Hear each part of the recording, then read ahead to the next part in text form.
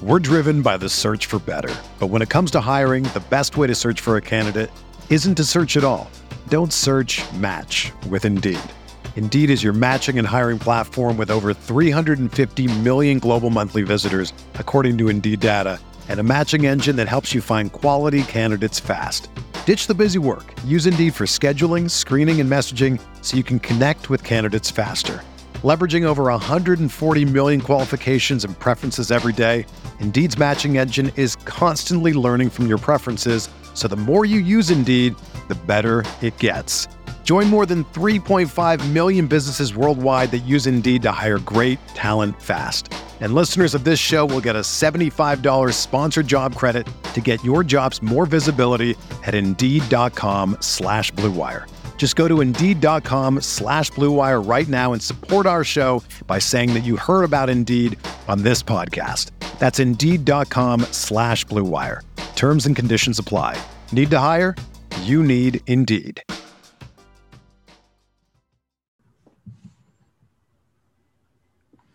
Hey guys, welcome into the Guilty as Charged podcast. This is our first episode after the NFL draft has officially finished, right? And so we're doing this Sunday evening, and we're going to get into all the picks. I know if you listen to our live streams, we obviously reacted to, the picks from the first day and the second day, but we're just going to give our thoughts again there, and we'll run down through all 9 of them.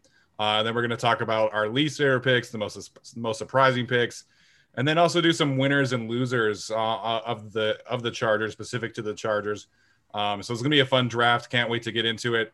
My name is Steven. I am the host. Joining me, as always, are Tyler and Alex. Tyler, how you doing today, man? Okay, I don't know about you guys, but when the 7th round was rolling around for the Chargers, I was so tired. I wanted them to pick so fast. I was like, please let me nap. Please let me nap. And I feel like I'm still recovering from that day. I don't know why. Like Friday or Thursday, I was up early and we were live streaming for 5 hours. And I feel like I'm still recovering. The draft was a little bit much on me this time. We had 9 picks this time instead of, 5 picks last time. So yeah, it was definitely a marathon this time, but it was still fun. No, it was a lot of fun. And I was so tired on Saturday. Yeah. And, we didn't even stream on Friday. If we had done the 5-hour stream on Friday too, I would have been done. Yeah. Alex, how you doing today, man? I'm doing pretty good, and frankly, my body is still recovering too because I'm on the East Coast, so I had to stay up till 1 a.m. when we were doing those live streams, and usually I get up to go to the gym at 4:30 or 5. So doing that is the day after getting 3 hours of sleep was not fun. But yeah, today I woke up at 7 and just said fuck it and actually slept a little bit. Yeah, we were me and Brooke were gonna go golfing today, and we woke up at 7 to go golfing, and then we were like, nah, we're going back to bed. So yeah, definitely feeling that grogginess today, but it's all good. So great weekend for the Chargers and for the NFL draft. Obviously people in Cleveland aren't listening to this, but I thought Cleveland did a wonderful job hosting. And, I thought the NFL did a great job aside from the weird chair thing. But it was great to see it back in person, them being able to announce the picks, and at least in the first round, the players got to go walk across the stage. And so it was great to see it back to normal. I'm sure, the Chargers fans that did get to attend had a great time, but definitely just wanted to give a shout out there. So we're going to run down each pick, and we'll start obviously with Rashawn Slater. And I still, 4 days later, I cannot believe that the Chargers got Rashawn Slater. So Alex, we'll start with you here. What's kind of your general reaction, 4 days later, that the Chargers have Rashawn Slater on their team and not, Christian Darrisaw or somebody else that we were always talking about leading up? Yeah, I guess just surprised, right? I mean, what really shifted it was the 2 top cornerbacks going, number 8 and 9, to the Panthers and Broncos, and then that changed really the whole board. Then you have the Eagles trade up, and then the Cowboys take a linebacker, right? So that really changed the whole thing, and it just worked out really well for the Chargers. Obviously, Rashawn Slater is a mauler on the offensive line. Super happy to have him. Easily, to me, the best pick of the draft. And just the fact that they fixed that hole in such a significant way. I wouldn't have minded Christian Darrisaw either. I think Christian Darrisaw is a great pick. And the fact that Minnesota actually was able to trade back recuperate picks and then take him was, I think, a really savvy move on their part. But yeah, Sean Slater was just a bona fide home run pick, and it was made possible by a lot of weird events that happened. Yeah. But I'm happy they happened. Yeah, me too. He's exactly what they want as a pro-ready pass protector. Will fit beautifully in their zone blocking scheme. To me, it was either Slater or AVT that would fit that second level blocker, space mover, the best in this class. And so I'm obviously thrilled with Slater. And if you take into account, the growth that he probably had in the weight room and working with Duke Manyweather, like he's, I think, one of the 2 or 3 most pro-ready players the Chargers have ever drafted. And I think he's going to have one of those rare seasons where week 1, he steps in and it looks like an all-pro instantly, kind of like Derwin James. Yeah, I was like prepping myself for, I don't want to say like the worst case scenario, right? But we've been so spoiled with the first round picks on this team, right? Yeah. We really should have like 4 or 5 rookie of the years over the last decade. Keenan Allen was robbed and should have gotten that. Derwin James was robbed and should have gotten that one. And then you obviously have Joey Bosa and Justin Herbert last year. So I was like preparing myself for like, okay, like it's going to be Christian Darrisaw, like lower expectations. He's going to have to adjust. Like it's going to be a bit of a struggle for him, kind of like Andrew Thomas. That's not a concern anymore. Like I'm so happy for Rashawn Slater. He's going to come in and he's going to be a very effective offensive tackle from day one. Somebody else kind of made this comparison. He's going to have, a similar effect to Tristan Wirfs. That Wirfs and you could throw Jedrick Wills in there as well. And he fits so well on this team. And like we said on the stream, it's going to give them options. And that's, kind of the theme of the draft is that the Chargers will have options and flexibility for the foreseeable future. Like next year, if they're staring down a high level left tackle prospect, they can take him and Slater can play on the right side. So I'm so happy with this pick. And I never really thought it was a possibility. So the fact that he is on the roster, couldn't be happier with that outcome. So in the second round, very similar circumstances. The shout out to all those teams that took all those edge rushers in the first round, because that pushed a bunch of secondary talent down the board. And that included Asante Samuel Jr. And we talked about him like back in March, very similarly to Rashawn Slater. We're like, we don't think he's going to be on the board. We'd be surprised if he were on the board. But they get him, they get their corner, going to fit in beautifully with Michael Davis and Chris Harris. So Tyler, we'll start with you on this one. 3 days later, what are your thoughts about Asante Samuel Jr. being a Charger? For some reason, like I kind of thought Slater was going to be there. I just never thought they would take them. I didn't think Samuel Jr. was going to be there like at all. By this point, like we were sitting there, we knew the Chargers would take him if he were there, and then they did. And I'm so excited for this pick. He's a great man corner with great instincts. I think he should be allowed to play off a little bit and just kind of react to routes and create turnovers. Sometimes he's going to lose. Like sometimes he's just going to be a little bit undersized, and that's okay because he's also, he's going to aggressively try to jump those routes. And I'll take an interception over, being beaten a couple of times a game.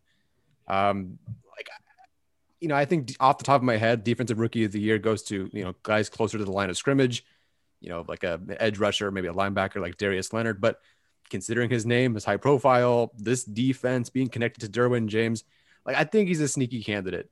Overall, with the Slater and the Samuel Jr. pick, I hinted at this, in the last time we talked. If you can play football, you can play football. And, one of the things that Brandon Staley said in his opening presser was, history is important to us. I'm not really saying that where I'm going is about history, but historically the Chargers, say they have shown that it's okay to take guys who are really good at football, but kind of awkward, like Phillip Rivers. And I'm not saying that these guys are like Phillip Rivers, but I love that, the Chargers did not make that mistake then. And they took a guy who, he's an awkward throwing motion, but he's a great football player. And they're doing the same thing here today with Staley, who appreciates history and is now taking these guys who, they're a little bit shorter. Yeah, maybe they can't do this, but they can do these other things really, really well. And so I'm really excited for these 2 picks. I can't wait to get into the rest of the picks, but A+ for sure. Yeah, I gave this pick an A. I think it's just a really solid pick. I didn't think he was going to be there for sure. And I actually didn't watch day 2 of the draft live, so I was looking at it on my phone. And the two names that ESPN had suggested there is like best pick Asante Samuel or Owusu Karamoa, who was also still on the board. And I was like, well, I think Tom Telesco might take Owusu Karamoa because of the Notre Dame thing. Totally. And he ends up taking Asante Samuel, which I had no problem with. I think Cleveland did get a steal of the draft with Owusu Karamoa. They also got my two Tonys, who I love. But Anthony Schwartz and Tony Fields. But I was like what? Sure. My two Tonys. But yeah, no, the Asante Samuel pick was great. And just the fact that Casey Hayward, goes out the door and they get a replacement so quickly, and they didn't have to be like, well, let's take a guy in like the 4th or 5th round. The fact that they got their guy right then and there, I think was just really impressive. I know he's undersized, which is kind of what caused him to fall a little bit.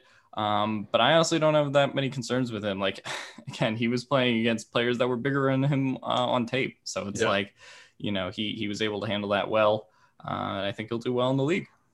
Yeah, man, I'm really excited about Asante Samuel Jr. And I'm glad you mentioned Casey Hayward, because they're very similar players, very instinctive, very sound tacklers. I think Asante Samuel Jr. is a little bit of a better athlete, but one of the things that this Chargers defense has been missing for the last few years is ball production. Casey Hayward had that awesome first year with the Chargers, but then in 2018 they created a lot of turnovers, but in 2019 and 2020 it was not nearly good enough. And so adding someone like Asante Samuel Jr. that has proven track record of creating turnovers, be it forced fumbles or interceptions, I'm really excited about that aspect as well. So let's get to the third pick, which I think some people were very surprised. I was very surprised. But I really, really, really like the player, and that is Josh Palmer, the receiver out of Tennessee. We kind of alluded to this. I think a lot of people kind of look at the receiver room for the Chargers and see kind of like a log jam, but I think adding Josh Palmer again gives them flexibility towards the future. And, you can take Josh Palmer, you can put him on the outside, you can put him on the inside. I think he is versatile enough to do both. He'll probably be mostly an outside player for them. And if they lose Mike Williams, then they have, Palmer right there ready to go forward. And so they also have Jalen Guyton and Tyron Johnson, who are free agents. So the three of them, I can't imagine that they're able to bring back all three. And so Josh Palmer is going to be able to be effective. And he's in a really good situation. So I know a lot of people were concerned about, the lack of production or the lack of, shall we say, hype leading into the draft. But I really, really like the player. You turn on the games against Alabama and Georgia, and those were his best games against the best competition really in the SEC. So I really like Josh Palmer, the player. I was very surprised that they took him. But, then you listen to Brandon Staley talk about him and, you really understand why. So, Alex, what are your thoughts now looking back on the Josh Palmer pick? I like the Josh Palmer pick at the time, and I still like it now. I think that even though some people might think it's a reach, maybe you could have got him at 97. Maybe you could have taken De'Ami Brown. But I think for what the purposes of this team needs, there was no receiver at that position that really fit what the Chargers need better. And, you talk about the games he's had against Patrick Surtain, all these other guys. I thought that taking a receiver in the 3rd or 4th round was kind of the way to go. I had no problem with them doing it, even though it was a little bit early. But yeah, I think he's going to be an instant contributor. And, the fact that, a lot of people say he's like, replacement for Mike Williams, which I think he can be.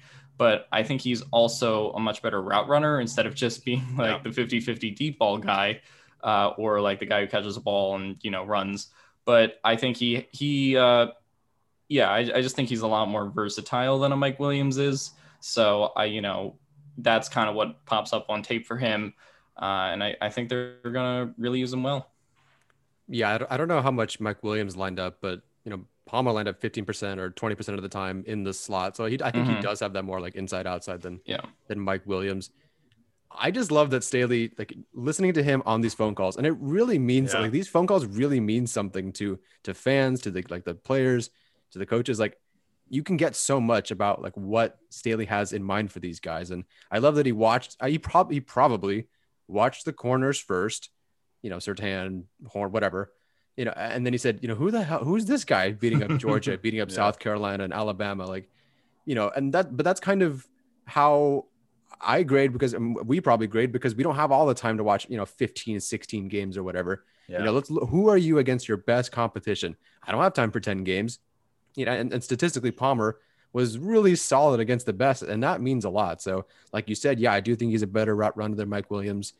And, the concern with the draft overall was that there were tons of slot guys, but not a lot of outside guys. I mean, really after like round one, it was like Des Fitzpatrick, Josh Palmer, I don't know, Terrace Marshall. Like there weren't a whole lot of guys, plenty of slot guys. So even if you kind of consider it a reach, there weren't a whole lot of outside guys. And, for a guy to go out and dominate at the Senior Bowl, I think it's the Senior Bowl played held a lot of weight for Tom Telesco this draft. So I think it's a great pick, and it's a pick that I think will only, get better as we watch him and grow over the years. Yeah. I think a lot of people will, remain hung up on the fact that if they took a receiver, a lot of people wanted Dyami Brown, and I really like Dyami Brown a lot as well. So I understand like that when you look at it that way. But getting to Brandon Staley, one of my favorite things is like when he's on those phone calls, he looks like a proud dad. Like he's so happy to be like on the phone with these players and telling them that they're about to be drafted. So I just thought that was funny. So I'm really happy with Josh Palmer. I'm also really happy with the next pick, but I know everyone else is not. So let's talk about Trey McKitty. Alex, I'll let you start here because I'm very excited about this pick, but I know you are not. So you go ahead. You take the floor first on this one. So when we talk about the player, if you're just strictly talking about that, like, I don't think it's the worst pick in the world. Look, he's a good blocker. I think in kind of a limited fashion, it's like, all right, he can run some routes. Like, it's not the worst pick in the world, but I just don't see him as a third round talent. I think he was kind of if you get him in the 4th or 5th round, like, I don't have a huge problem with that, I guess. But to me, the guys that were on the board, you had Ifeatu Melifonwu, you had Ellerson Smith, who then goes 2 picks before the Chargers are up in round 4. And you also have someone like Baron Browning. Like, I just thought there were better picks at that position at 97. And I don't know. He's a good blocking tight end. I think you could have gone for one later. I mean, Luke Farrell goes, I think, at the top of round 5. Not where I would have taken them. I think that's a little high for Luke Farrell, but Urban Meyer wants his football guys. So that's him. He wants his football guys, and he wants guys that he recruited himself when he was a college coach.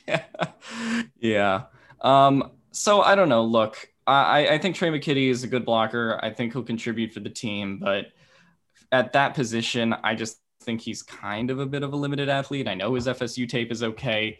At Georgia, I just thought he was kind of very stiff. Like, I did not think that he popped on tape that much. And like, I know that Steven was trying to be like, well, if you wanted Tommy Tremble, then Trey McKitty is still Tommy Tremble. But like, I looked at your big board, Steven, and you had Tommy Tremble at 64 and Trey McKitty was not in your top 100. So if you want to say that there wasn't a difference there, I think there was a difference there in terms of the type of athlete and the type of player you're getting. So I don't know. For a top 100 pick, I just thought Trey McKitty was a bit rich. I'm sure he'll be an okay blocker, and I have no problem with him on the team. But I think 97 was a bit too high for me. Yeah, so, the Tommy Tremble thing, I said basically, I didn't say they were the exact same. But, well, they're more than 36 spots different. Yeah, listen, I really like Tommy Tremble, and I think he is a much better blocker than Trey McKitty is. But Trey McKitty is very serviceable as a blocker. But I look at, route running, I gave Tommy Tremble a 6.5. I gave Trey McKitty a 6.25. Yards after catch ability, I gave McKitty a 6.75, and I gave Tommy Tremble a 6.25. Blocking, Tommy Tremble, I gave a 7. Trey McKitty, I gave a 6.25. So they're very similar in certain positions. The one thing that I will say about Trey McKitty, he did have a few too many drops for my liking. And, when you're getting limited targets like he was at Georgia, that's kind of an issue. So that is my biggest difference between those two, is that Tommy Tremble has incredible hands. Trey McKitty, I mean, when you only get like 20 targets and you drop 3 or 4 of them, your drop percentage is very high. But if you get more targets, I think that would even out a little bit more. So that is my one hang up about Trey McKitty. But I mean, Tommy Tremble wasn't on the board. And so if the people who wanted Tommy Tremble were okay with taking him at 77, I don't really see a whole lot of difference between taking Tommy Tremble at 90 or taking Trey McKitty rather at 97.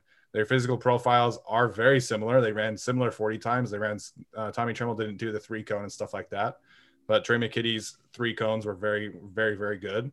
And Trey McKitty's bigger. He's an inch taller and he's about 5 or 6, 7 pounds heavier. So I understand. I was surprised at the pick as well, but I do really like the player. And I think he's going to be a very good player for the Chargers. He's going to come in.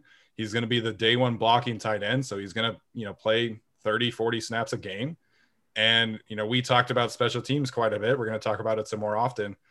Steven Anderson was literally the cause of a blocked field goal and a blocked punt that resulted in touchdowns for the Patriots. So that's going to be an upgrade as well, because McKitty is going to be that third tight end and the core special teamers. So I understand the value of it. I would have loved Ellerson Smith in that spot. I would have loved Quinn Miners in that spot, but I think Trey McKitty is going to return fine value for this team. So Tyler, you're kind of the mediator between Alex and I at times. So where are you leaning and with the Trey McKitty pick at this point? Well, I'm starting to warm up to this pick, Steven. And the first thing I want to get out of the way is we didn't know, so everyone's like, Jamar Johnson right now, but we didn't know about, he had an arrest. Not that we didn't know that, that was public. I didn't know that. There are things that we just, there are certain things that we didn't figure out until later on. So, wanting certain prospects there. And I don't know why half the fan base didn't seem to know about Trey Smith's blood clots. And everyone's like, why aren't you taking him? Why aren't you taking him? It's like, there's a significant issue. So, after the draft, seeing all these issues come out or starting to figure out more about why these guys fell, it's like, it kind of starts to make sense. I'm not as irritated.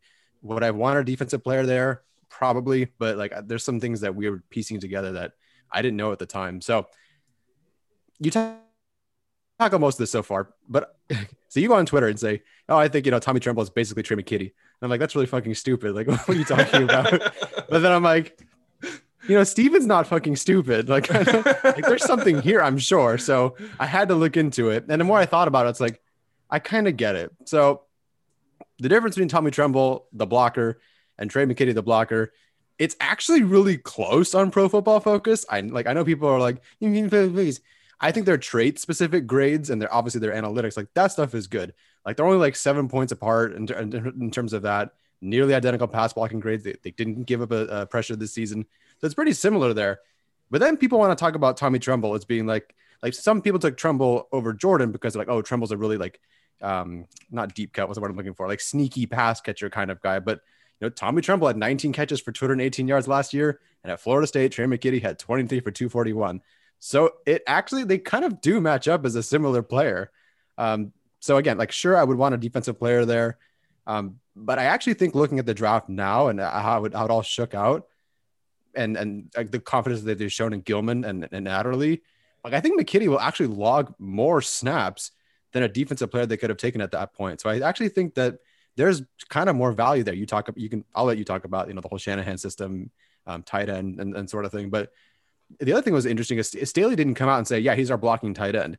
He came out and said that we want tight ends and we took McKitty because we want to create mismatches and help push things vertically, and the Chargers, in my opinion, were at their peak offense in Jacksonville when they were not facing Jacksonville, when Virgil Green was on the field. And if McKitty can reprise that role and take on that many snaps and be a significant contributor right away, I don't think it was a bad pick. 97, the more I look at it, the more I read into it, the more it makes sense.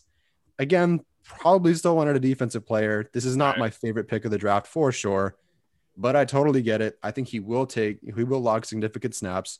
And there's a lot of value to this pick for sure, but maybe it'll totally bust. I don't know. Yeah, so there's a lot of value, but Virgil Green was drafted in the 7th round, not the 3rd round when he was originally drafted. So I'm just saying, if you want someone to fill that blocking role, you could get them later in the draft. And that's just my case with the pick. And, look, I know that other things came out about other prospects. I didn't read a report about, Quinn Miners robbing someone on the street. So, until I see that, I would have preferred him at the pick. Well, that's true. He's white from Canada. Everybody assumed that he was just really nice.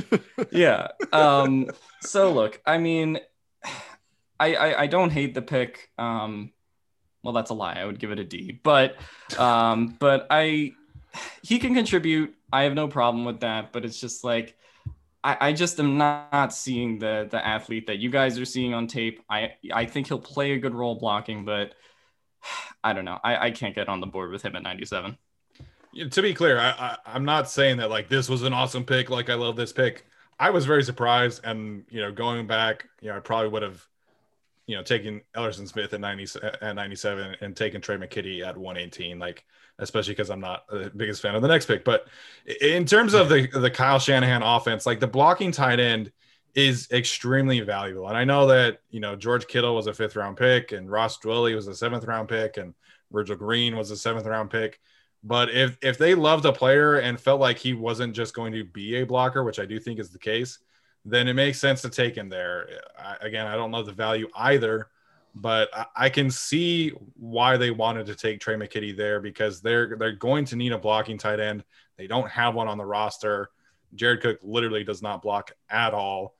Steven Anderson is a lousy blocker. And I think Donald Parham can develop into a good blocker because he's 6'8" and he's massive, but he's not there yet. And Trey McKitty is. So I understand like what he's going to do, and he's going to play a lot, at least as a blocker. But yes, I agree. The value of it was not great. So I'm not giving it a D, but I understand the gripe about the value. So we're driven by the search for better. But when it comes to hiring, the best way to search for a candidate isn't to search at all. Don't search, match with Indeed. Indeed is your matching and hiring platform with over 350 million global monthly visitors, according to Indeed data, and a matching engine that helps you find quality candidates fast. Ditch the busy work. Use Indeed for scheduling, screening, and messaging so you can connect with candidates faster. Leveraging over 140 million qualifications and preferences every day, Indeed's matching engine is constantly learning from your preferences, so the more you use Indeed, the better it gets. Join more than 3.5 million businesses worldwide that use Indeed to hire great talent fast. And listeners of this show will get a $75 sponsored job credit to get your jobs more visibility at Indeed.com/Blue Wire. Just go to Indeed.com/Blue Wire right now and support our show by saying that you heard about Indeed on this podcast. That's Indeed.com/Blue Wire. Terms and conditions apply. Need to hire? You need Indeed. The economy is made up of real people doing real stuff, and it affects everything. Which you obviously know since you're a real person doing real stuff. Marketplace is here to help you get smart about everything beyond the what of the day's business and economic news. We dig into the how and the why with the real people driving our economy. From big tech and interest rates to small businesses and what's happening at the Fed. Marketplace breaks it all down so you don't have to. Listen to Marketplace wherever you get your podcasts. The next pick seems like a great kid. Seems like a coach's son. Just say what you want to say. Just say what you want to say. Oh, no. To me, this is the worst pick of the Chargers draft. I know a lot of people are like, he's really fast and he's got a great get off. And I would ask anyone who loves this pick to turn on their game against Miami from this season. Oh, yeah. And I know like people are saying like, oh, you're not going to use him as a run defender. Listen, the odds are that he's going to start a handful of games this year for the Chargers.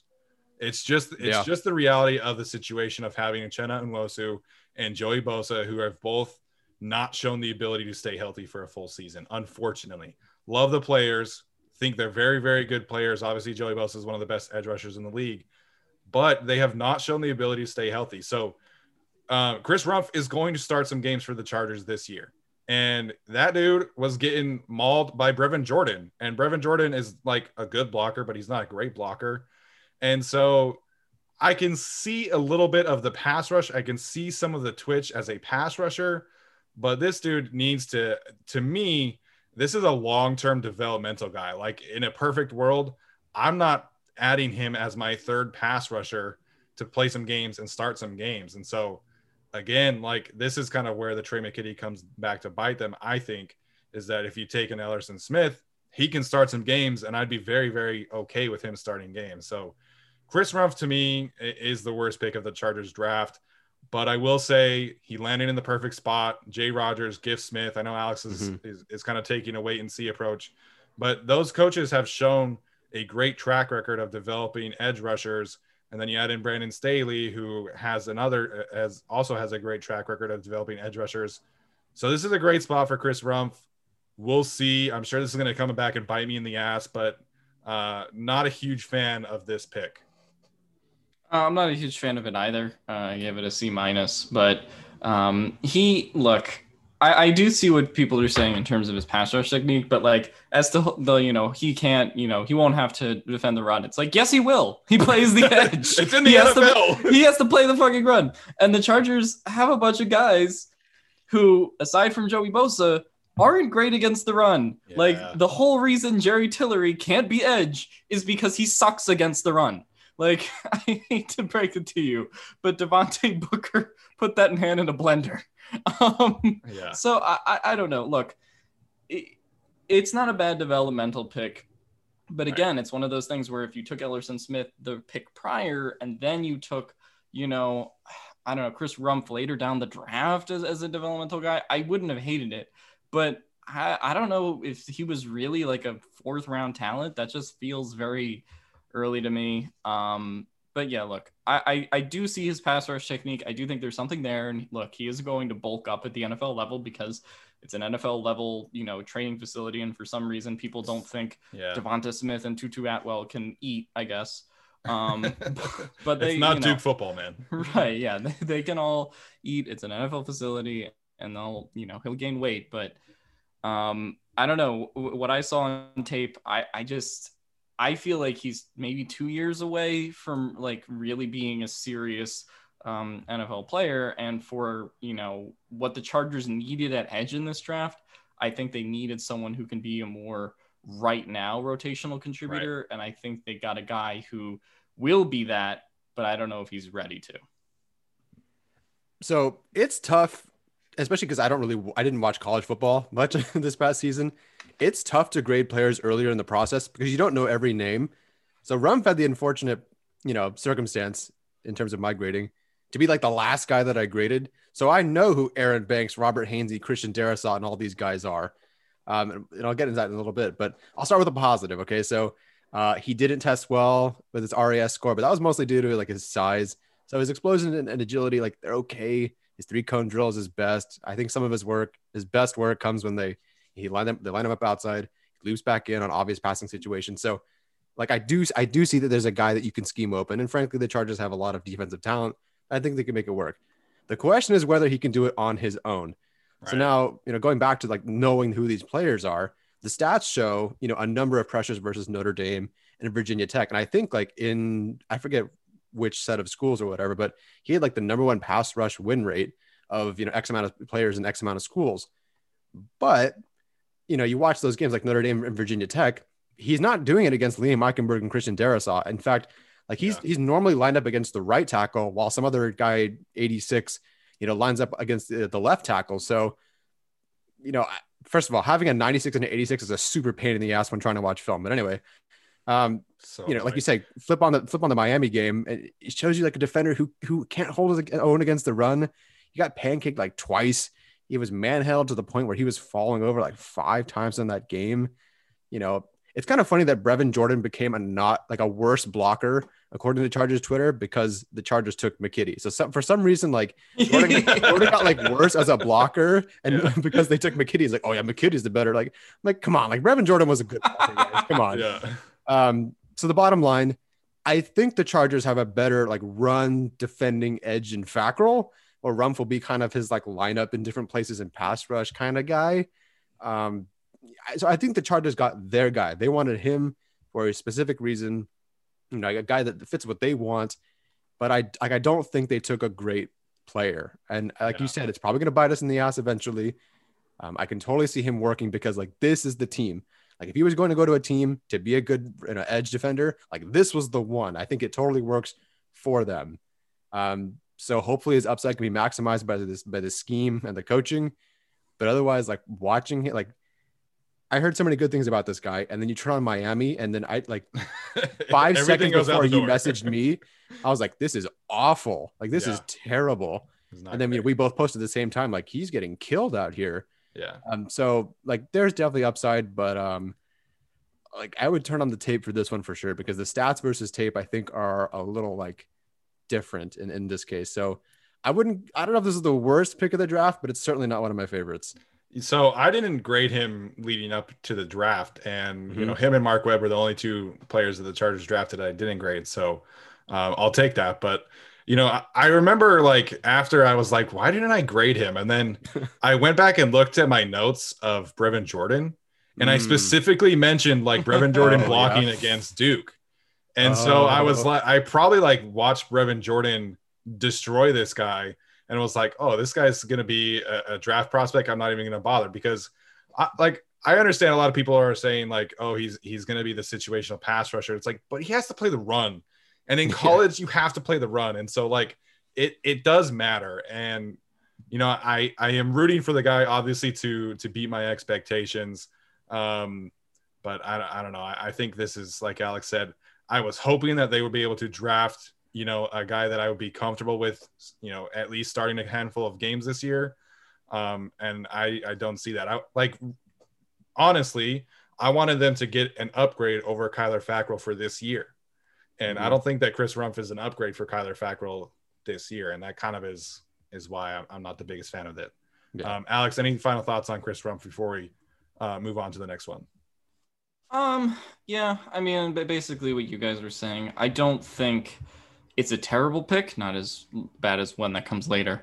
But I do think that it's an all right pick for what it is.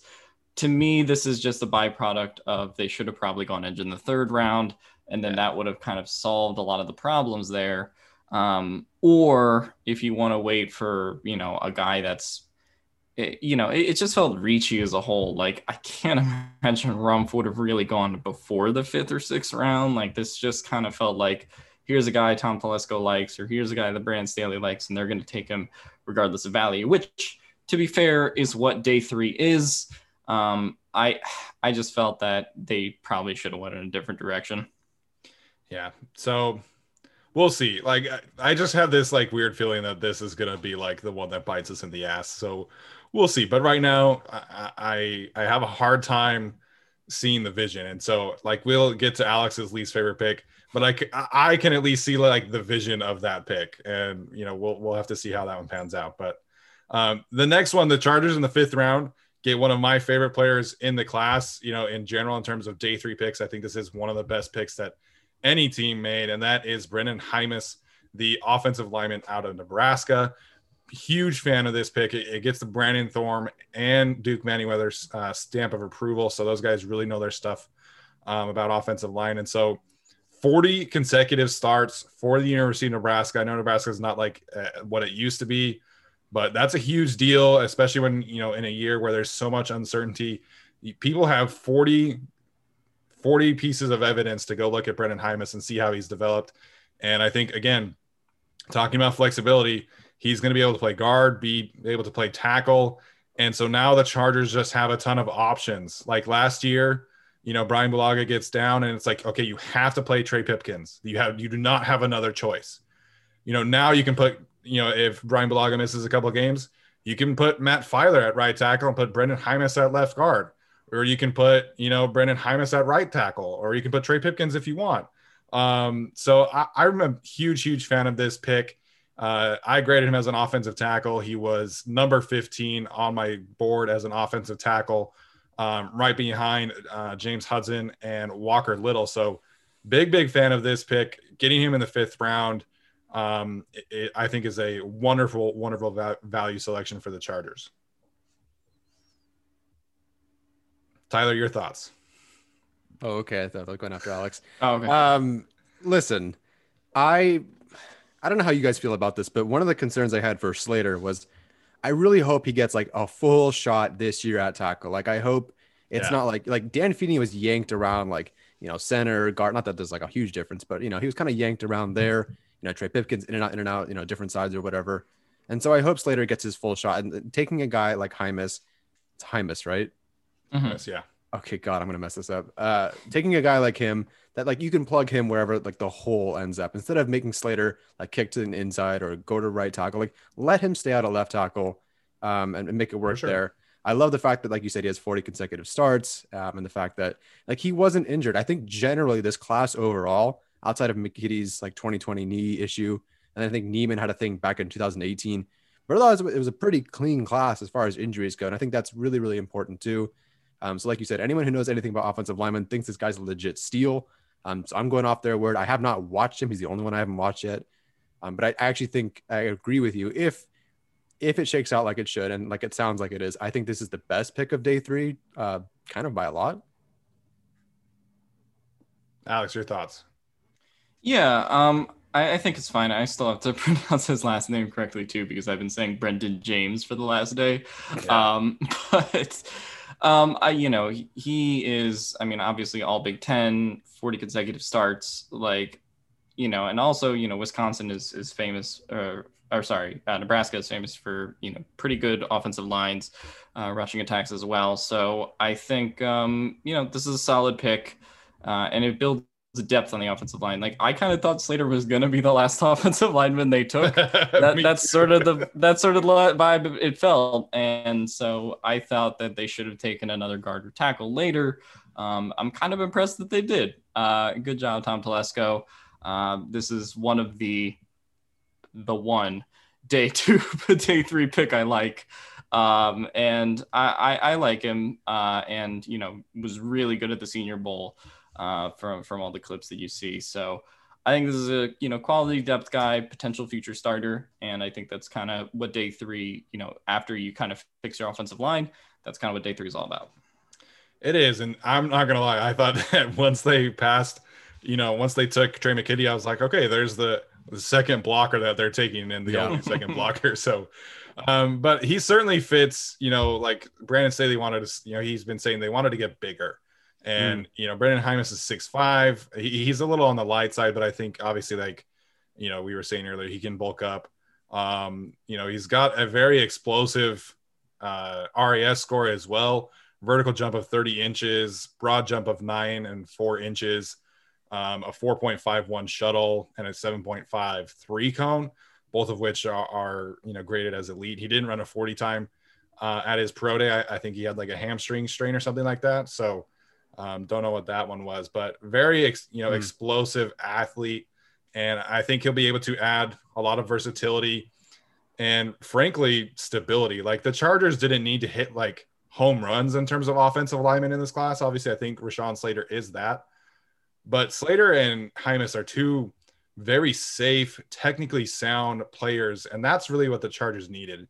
They couldn't really afford to take on some long-term developmental projects because they already have Trey Pipkins in that regard. So they've got these two players who are very safe, will contribute.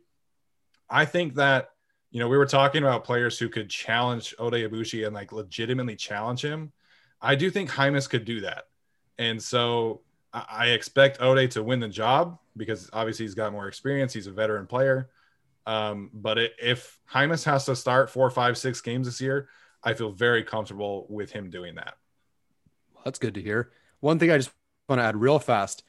When I saw that you had graded 50, total interior offensive linemen and tackles, and the Chargers had taken 1 and the Rams took 0, I'm like, oh my God, Steven graded 50 dudes, and the 2 teams that he kind of talks about, there's only one player. So I was so happy that they took a second one that you knew about. So I just want to throw that out there. I'm so happy. 2 out of 50, not bad. I know the freaking Rams, and they needed an offensive line like they bad. Did. And shout out to them and the Packers for fucking it up and letting the freaking Chiefs getting. Sorry, I'm trying not to cuss as much. But they allowed the freaking Chiefs to get Creed Humphrey, which I'm still pissed about. Mm-hmm. All right, so this is the one pick that we got right on our mock draft. So shout out to Tyler for actually making that selection.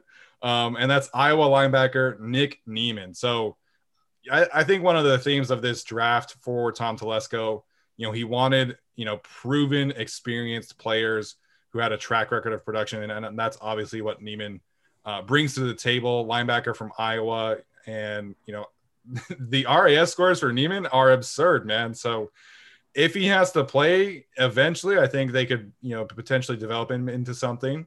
But he's got special teams ace written all over him, which the Chargers obviously needed. So Tyler, this was your pick. I pegged him as my sleeper linebacker. So what are your thoughts about Nick Niemann here? I'll be honest. When we did that mock draft, I wasn't taking this super seriously. I did there was reasoning for it, but I was like, Niemann, that's just kind of funny here, and it worked. It did. Man, I was so close to taking Samuel Jr. here. I would have nailed this draft. We talked about him already, but I had no idea who this guy was prior to you mentioning in the chat before we recorded our linebackers episode. So I did a Google search, and you get this corn-fed looking dude. And I'm like, okay, he's one of those guys. Works hard. First guy in and out. Wait, he ran a 4.45 40? What are you talking about? He's the 21st best RAS score of the past 25 years. And you flip on the tape, and it's like, wait, what? This dude has range. He can kind of cover. But what I love about, as I did, little PFF kind of search before the show, what I love about this and his special teams potential, and the same thing with Mark Webb. Nick Niemann has the second lowest missed tackle rate of all starting linebackers from Power 5 schools. That is going to be incredible on special teams without a doubt. Webb also has, one of the lowest missed tackle rates in the country for his position. For reference, Jamar Johnson's missed tackle rate was 26.5. Niemann's is 3.9 and Webb's is 5. So putting those two guys on your special teams as your gunners or whatever they do with them, probably has to be gunners. I think that's really great. What a great way to improve your special team. So I think 6th round was pretty much where people had him projected. He was a 200, early 200s kind of pick, and they got him at 198 or whatever it was. I think it was a good spot, and I'm happy with the pick, honestly. Yeah. So when I first heard the pick, I was kind of initially lower on it. I think I gave it a C-. I'm kind of feeling B- now. It was all right. Okay. I didn't hate it. I think the special teams contribution stuff is legit with him. Yeah. And I think they need depth at linebacker because obviously Kaiser White and Drew Tranquil are coming off of, Kaiser White had COVID and other injuries last year. Tranquil was coming off of the season-ending injury in the first game. And obviously the season's going to be 17 games. So I think you need depth at linebacker. And, he helps out. I hope he doesn't have to really play a lot year one, but the nature of the Chargers is that Chris Rumpf and Nick Niemann are probably going to start by week 5, and Jaleel Adai will be re-signed because they didn't take a safety until round 7. And when they did, it was a nickel. But I think the pick is fine. Though I'm not going to act like I wasn't disappointed when it's pick 185 and I'm like, all right, they're going to go safety. Here comes Hamza Nasr-Eldin. And then the Jets take him with the very next pick after they pass on Niemann. And that's one of the other day 3 takeaways. I get that they took Mark Webb, but I mean, we could kind of get into this now, I guess, with the safety stuff, but I just feel like they're relying on too many things to go right. I get that they're showing confidence in Adderley, and I have confidence in Adderley too, relative to you guys, but expecting him to improve, expecting Derwin to stay healthy, and expecting Gilman to be playable. Those are 3 things that I think are kind of tough to really expect, even though you want them to happen. So I kind of wanted them to take a safety earlier, but again, in Niemann relative to where he was drafted in terms of value, I don't mind it. Yeah, in terms of winners and losers, which we're going to talk about, I think Alohi Gilman, I know everybody was saying oh, they're not taking a safety because they really like Nas. To me, they didn't take a safety because they like Alohi Gilman. And I don't know how much that should be a thing. But I'm obviously not in the room with them. So we'll talk about that in a second, but it was very surprising. To me, the biggest surprises of the Chargers draft were first that they didn't take a Notre Dame player, and second that they waited until the 7th round to draft a safety. And so I do like the Nick Niemann pick, but the way that the safety board is playing out, and they could have taken a safety at any point in the class. And I know, we've kind of had this talk of really how important is it to have a third safety. To me, I think it's very important. Someone kind of mentioned the idea of maybe Kaiser White playing some safety for them, which I think is a very interesting idea if he's able to stay healthy first and foremost. But yeah, Nick Niemann, I think, is going to be a fine special teams pick. The next one, Larry Roundtree, was another surprise. The running back out of Missouri. I did pick him as my sleeper running back, so I like him as a running back a little bit more. But given the players who on the board, I was definitely surprised. And then he went out and said in his press conference that he takes special teams personally, and I was like, okay, I get why they took him then, because they're looking at Joshua Kelly, who was awful on special teams, and going, okay, maybe we can get Roundtree to challenge him or challenge Justin Jackson. And if not, then we have a really good special teams player. And so I know Alex is going to kind of shit on this pick, but I kind of get it. Again, I'm surprised, and I wouldn't have taken him there, but at least I can like see the vision of him on the active roster, contributing on special teams, maybe challenging Justin Jackson or Joshua Kelly. So I kind of get it. Again, I don't love this pick. I'm not saying it's a great pick, but I kind of get it. Alex, go ahead. This pick fucking sucks. And I'm just going to be brutally honest with you. Like, just resign Kalen Ballage if this was going to be the running back pick. All right, he's Kalen Ballage. He has a 2.8 RAS score. Like, look, I get special teams value, but like, I don't think that you fix special teams by overdrafting special teams players. Like you were saying, well, Lohi Gilman wasn't good on special teams last year. Guess what? They reached for a Lohi Gilman last year. We know that. And now he's expected to be the number 3 safety on the roster.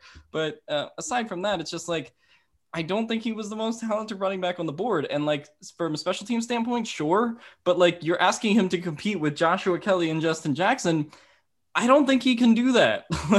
I have questions about his athleticism. I get the need for like a goal line back, but also I think the NFL has gotten to a point where it's like, it's kind of archaic to be like, hey, we need like this 6'1" guy. It's like, that was what Kalen Ballage did last year. And he had one good game and then all the others sucked. So I don't know, man. Like this pick, aside from the fact that Khalil Herbert was taken 9 picks later, which I strongly object to, I don't know. I get what people are saying, and I do think there is something to special teams value, but I think that this guy would have been available on undrafted free agency. And again, I don't know how the big boards work. I don't know how teams have big boards, but to me, he was like the RB10 of this class, and there were a chance to get the RB5, RB6 maybe. Like, so if you wanted to take a running back, I just think this was the wrong guy to take. Like, I have to be brutally honest. Yeah, I'm kind of all over the place with good and bad on this one. I was surprised that his RAS score was as bad as it was, because like I watched him first. I didn't think it was that I don't think he was that horrendous. Like it is bad. And I didn't think it was that bad. I'm not saying it's like Brevin Jordan, like what I saw versus what it was, but like I thought it was better. Right. Obviously his biggest thing is yards after contact. And frankly, like the team needed that after Eckler went down, and then Kelly just retreated into becoming like a shell of himself. Okay, so there was a season, I don't know why I thought of this. There was a season where Danny Woodhead, I think there was a season where he never rushed for negative yards, even with their mediocre line. Like every attempt was like 0 or positive. And so I think the Chargers kind of need a guy who can do that consistently. And Roundtree kind of doesn't bring that to the table. He did have the 4th most zone rushing attempts among, backs from the Power 5. So that kind of fits what they're going to do. And of course you said, special teams, personal protector. Joshua Kelly was awful at that. And I think Joshua Kelly is legitimately in danger of being cut because like his Roundtree's north and south kind of reminds me of him. And they're like almost identical in terms of height and players, weight. Yeah. Like the physical profile is very, very similar. Now, why would you redraft Joshua Kelly? Like, I don't know. Like, but at least you took him in the 6th round and your second pick, not the 4th round, which was worse. So if Kelly loses his job on special teams, it could get ugly. But like then the counterpoint, like Alex is talking about, yeah, he does create yards after contact. But like those yards after contact, they don't rank all that well. And you know who the number 1 guy was, Alex? Khalil Herbert. So I do kind of feel like, yeah, I don't know. Like I'm not a super like McKitty, but less. I get this. I just don't think that like this was the guy. Like if you want to take a running back here, I guess that's okay. Like that's fine to take one at some point. But like you just kind of redrafted Joshua Kelly, and that didn't really like work out so far. Yeah, no, I totally get the criticisms, and I'm not going to disagree with them. I liked his film, and I liked him as a player. And I do kind of see like his role as a special teams player. But I definitely don't agree with like as a running back taking him over Khalil Herbert, or I don't know which other running backs were still on the board. Kylan Hill was still on there. Okay, so yeah, so I had Herbert and Hill right back to back from each other. I had Roundtree as RB9, so I was a little higher on him than some other ones. I only graded 15 running backs. And just for reference, Chris Sims had Javian Hawkins as number 3 on his board of running backs, ahead of Najee Harris and Javonte Williams. Javian Hawkins was the worst running back that I graded. He was number 15 really? out of 15. So just wanted to point that out, taking some victory laps over Chris Sims. And Javian Hawkins went undrafted, by the way. But getting back to the Chargers, yeah, I didn't love this pick. Like the special teams quote was, I was like, okay, like let's see it. Like I'm excited about that, but taking him over Khalil Herbert and Kylan Hill just doesn't make too much sense to me. So I totally understand the criticism. The last pick of the draft is one that I'm actually really excited about, really intrigued by, and that's Mark Webb. He was announced as a safety. He played some corner, mostly a slot guy. But you turn on his tape and I see someone who I think could legitimately play safety. I know Brandon Staley said that they kind of view him as like a big nickel. But he's not super fast, and that showed in his RES score. I think he ran like a 4.6, like a high 4.6. And that definitely shows up on tape. He gets burned a little bit deep sometimes, but I see a player who reacts well. He's smart, has a high football IQ. You see his size and his length on tape as well. And for the most part, he's a very good coverage guy. Mm-hmm. And, he was one of the few guys that did not get destroyed by, I'm forgetting his Kadarius Toney. He did okay on Kyle Pitts relative to guarding Kyle Pitts. And I think he played really well as a big nickel in what Georgia was asking him to do. And so, he's another one. I was surprised that that's the kind of the safety that they were going to take. But I'm very intrigued by Mark Webb.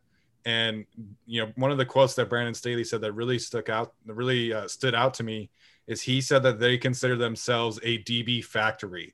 So they clearly see some special traits in Mark Webb, and I'm excited to see how that pans out. So this one, to me, is the second best pick of day 3 after Brendan Hymus. So I'm a big fan of Mark Webb going forward.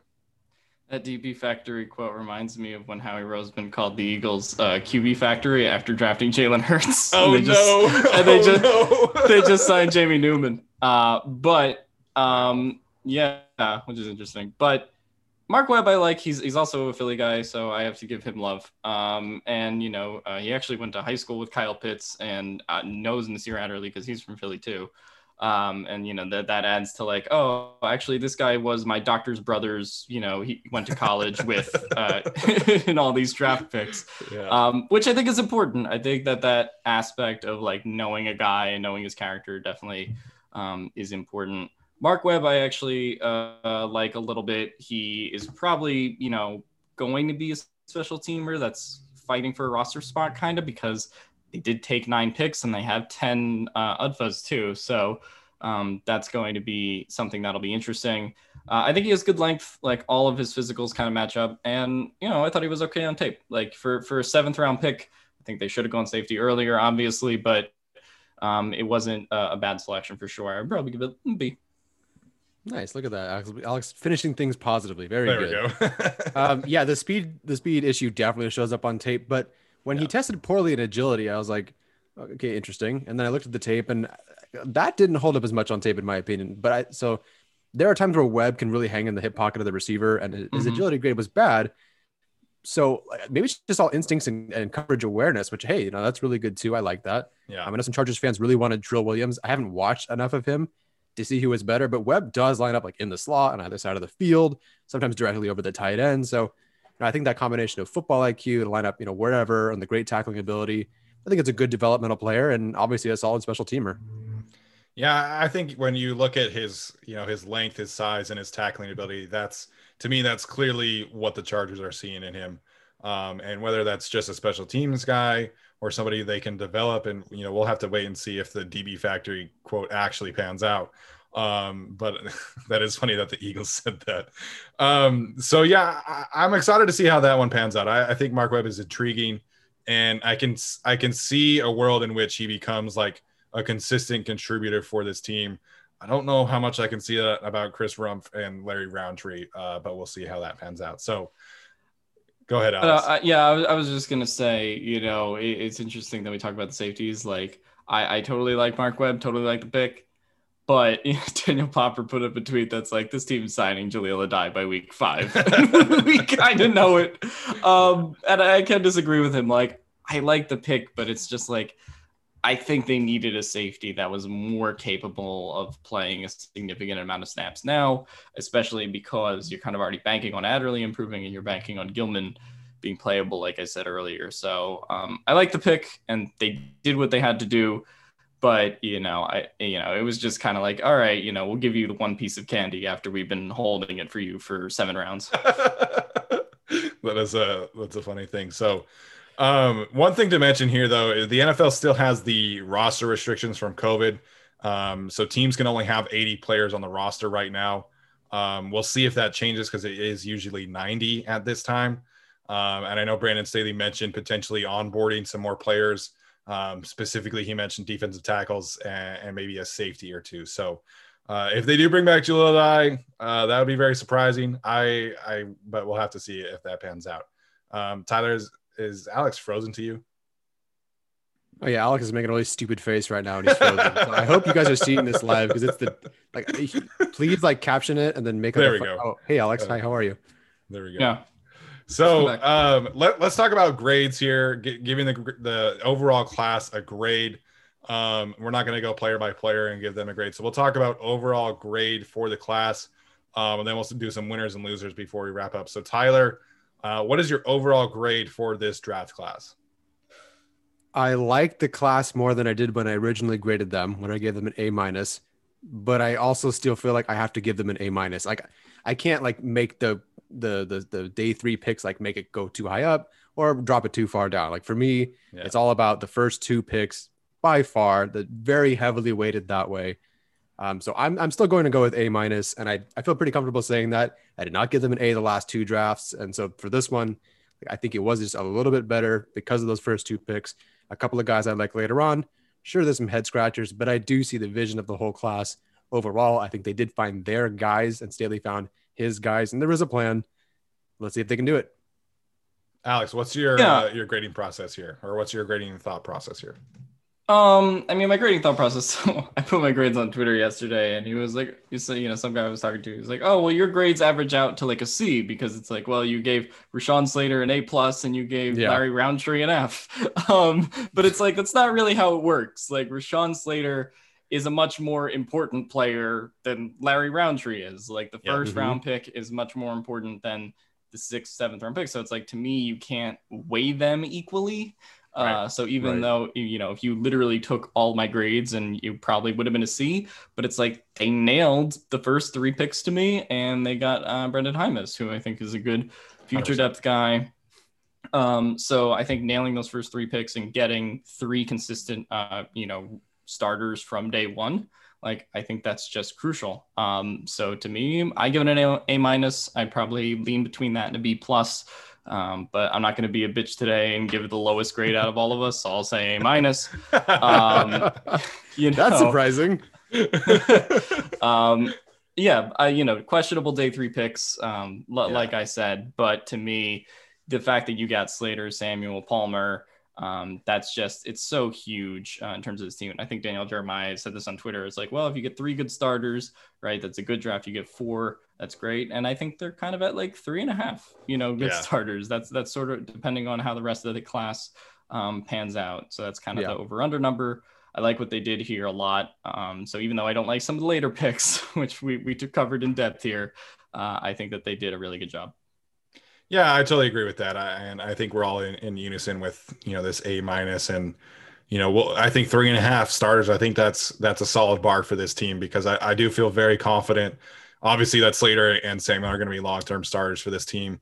And then, I would assume that at least one of Palmer or Hymas are able to end up as starters. So we're going to wrap up this conversation by listing some winners and losers. To me, the biggest winner of this draft is Justin Herbert. And I think that's kind of the overall theme for the draft, right? You get him 2 offensive linemen to grow with him. You get him another weapon, get him a blocking tight end who could potentially develop into another weapon. So Justin Herbert has to be very happy right now. And I think he is the biggest winner of the Chargers for the draft class. Yeah, absolutely. And the entire offseason, really. Sorry, Alex, go ahead. No, that was it. Yeah, Justin Herbert, I think is a huge winner. Just based on the fact that they got him protection, they got him one weapon, and we'll see what McKitty turns into. But yeah, I think that it was hard to say it was a bad day for him. Definitely a winner of this class. I guess I would say another winner is kind of the ground game as a whole. Regardless of my thoughts on Larry Roundtree, I think that you have Rashawn Slater. I think the offensive line is a lot better now because of Rashawn Slater. And he can get to the second level. So like the fact that you had that, I think the run game is going to look a lot better than it did this year. Yeah. Yeah. So to me, the biggest loser is going to be Brian Bulaga. I know that might be a little bit of a surprise for some selection, but I know that they have an out for him next year. I don't see a world in which Brian Bulaga is on the roster in 2022. I think he's going to struggle with some injuries again, just because he is, a 34 or 35-year-old player. And when that happens, they're going to have every reason to cut him. And now they have legitimate options behind him because, they still apparently remain bullish on Trey Pipkins. Now they have Brendan Hymas who can play right tackle. They have Matt Filer who can play right tackle, potentially another good draft class next year in the tackle class. So to me, the biggest loser of the draft is Brian Bulaga. I don't really have a biggest loser. I don't know. There's not nobody really lost that hard. Maybe KJ Hill and Mike Williams, depending on how you look at it, because of the Palmer pick. I do want to throw a winner in there.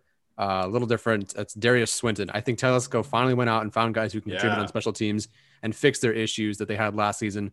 So now you get potentially 3 different gunners. You get Smith, Webb, Neiman, Roundtree is your personal protector, which Kelly bombed that, McKitty and Hymes can block.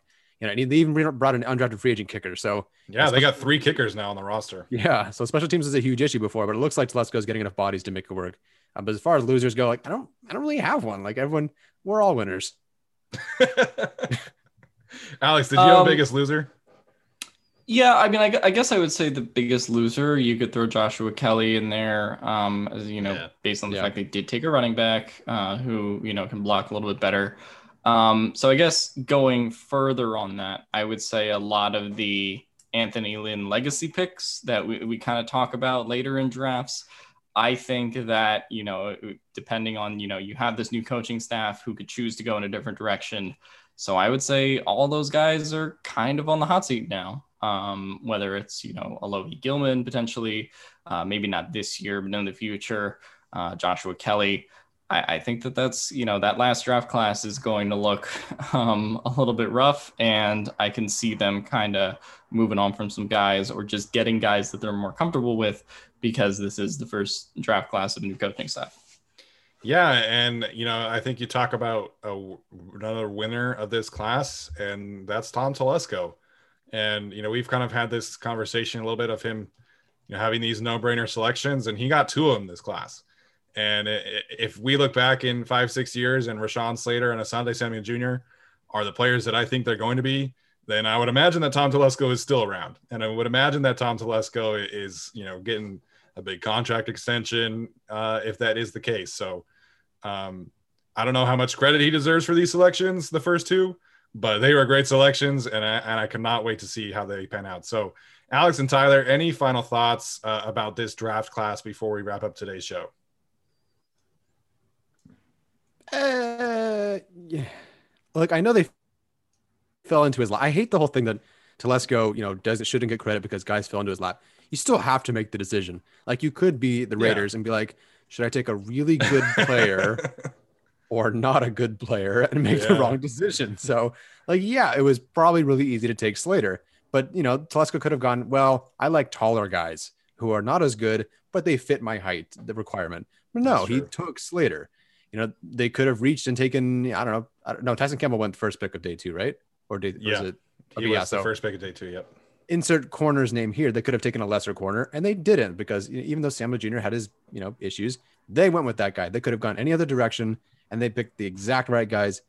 until later on. So I don't like that whole thing that Telesco, like, oh, he just doesn't get credit because they fell to his lap. Well, like technically every player falls into the GM's lap that takes them because they had to get there, unless you trade up to get the guy. So you just have to make the right choice. And I think he did. Fair enough. But also just, give credit to Telesco for his patience, right? Like, he could have, there were a lot of rumors about the Chargers trading out for Penei Sewell, right? And if you traded for Penei Sewell, you probably might have not gotten Rashawn Slater and Asante Samuel, right? Maybe you have to throw that second round pick there to be able to move up, or, another pick in this draft, whether that's Rumph or Palmer, right? Plus potentially future first. So, like, I give him credit for sticking back and be like, no, I'm going to let it play in front of me. And if it's Darrisaw, it's Darrisaw. If it's Slater, it's Slater. He got Slater in that case. And then that kind of, was also round 2, right? Maybe I can trade it for Asante Samuel Jr. right now, but I'll wait. And, maybe if he's off the board, I'll go Sukuramoa, right? Like, I think that patience is kind of a virtue. And Telesco has 5 trade ups in his history and 0 trade downs, right? So I do think that is a good thing about this draft in general. Yeah, that's a great point. And I think, a lot of us got caught up in the, Penei Sewell was on the board at 7 and they could have potentially traded up for him. But, I would much rather have Slater and Samuel than just Sewell. So that's a great point by Alex. So that'll do it for us today, guys. Make sure and subscribe to our YouTube channel. We obviously had a great weekend live stream with you guys. We're going to continue to do our weekly Q&As on YouTube. So make sure and hit that subscribe button. Leave us a rating or review wherever you listen to your podcast. We do always appreciate that. And honestly, like, this was a great week for us, and we had so much fun interacting with you guys on YouTube. And so thank you so much for tuning in. None of the stuff that we're doing right now would be possible without you. Above Average Gamer and who's the other one? And Jorge Rodriguez. I need your guys' shipping info because neither of you sent me a DM on Twitter or anything. So the 2 of you, please respond to me somehow so we can get you those 2 giveaways. Do you have one of them? I have Above Average Gamer already. Okay. Well, then we go. Then we're just missing Jorge Rodriguez. So Jorge Rodriguez, if you're listening to this, please message us somehow. All right, guys, that'll do it for today. Thank you so much, and we'll see you next time.